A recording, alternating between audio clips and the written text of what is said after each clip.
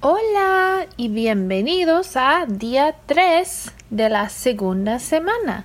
Hoy tenemos 5 palabras nuevas. Las palabras son the fox, the snout or nose, the teeth, the space or area, and the cold. Not a cold like achoo, but the cold like the coldness of winter. ¿Ok?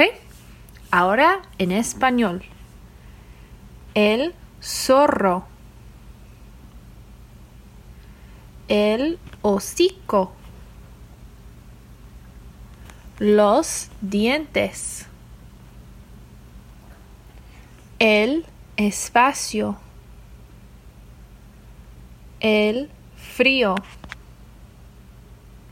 Remember to practice saying those in Spanish after me and pointing to a picture of them in the book if you can. Adios.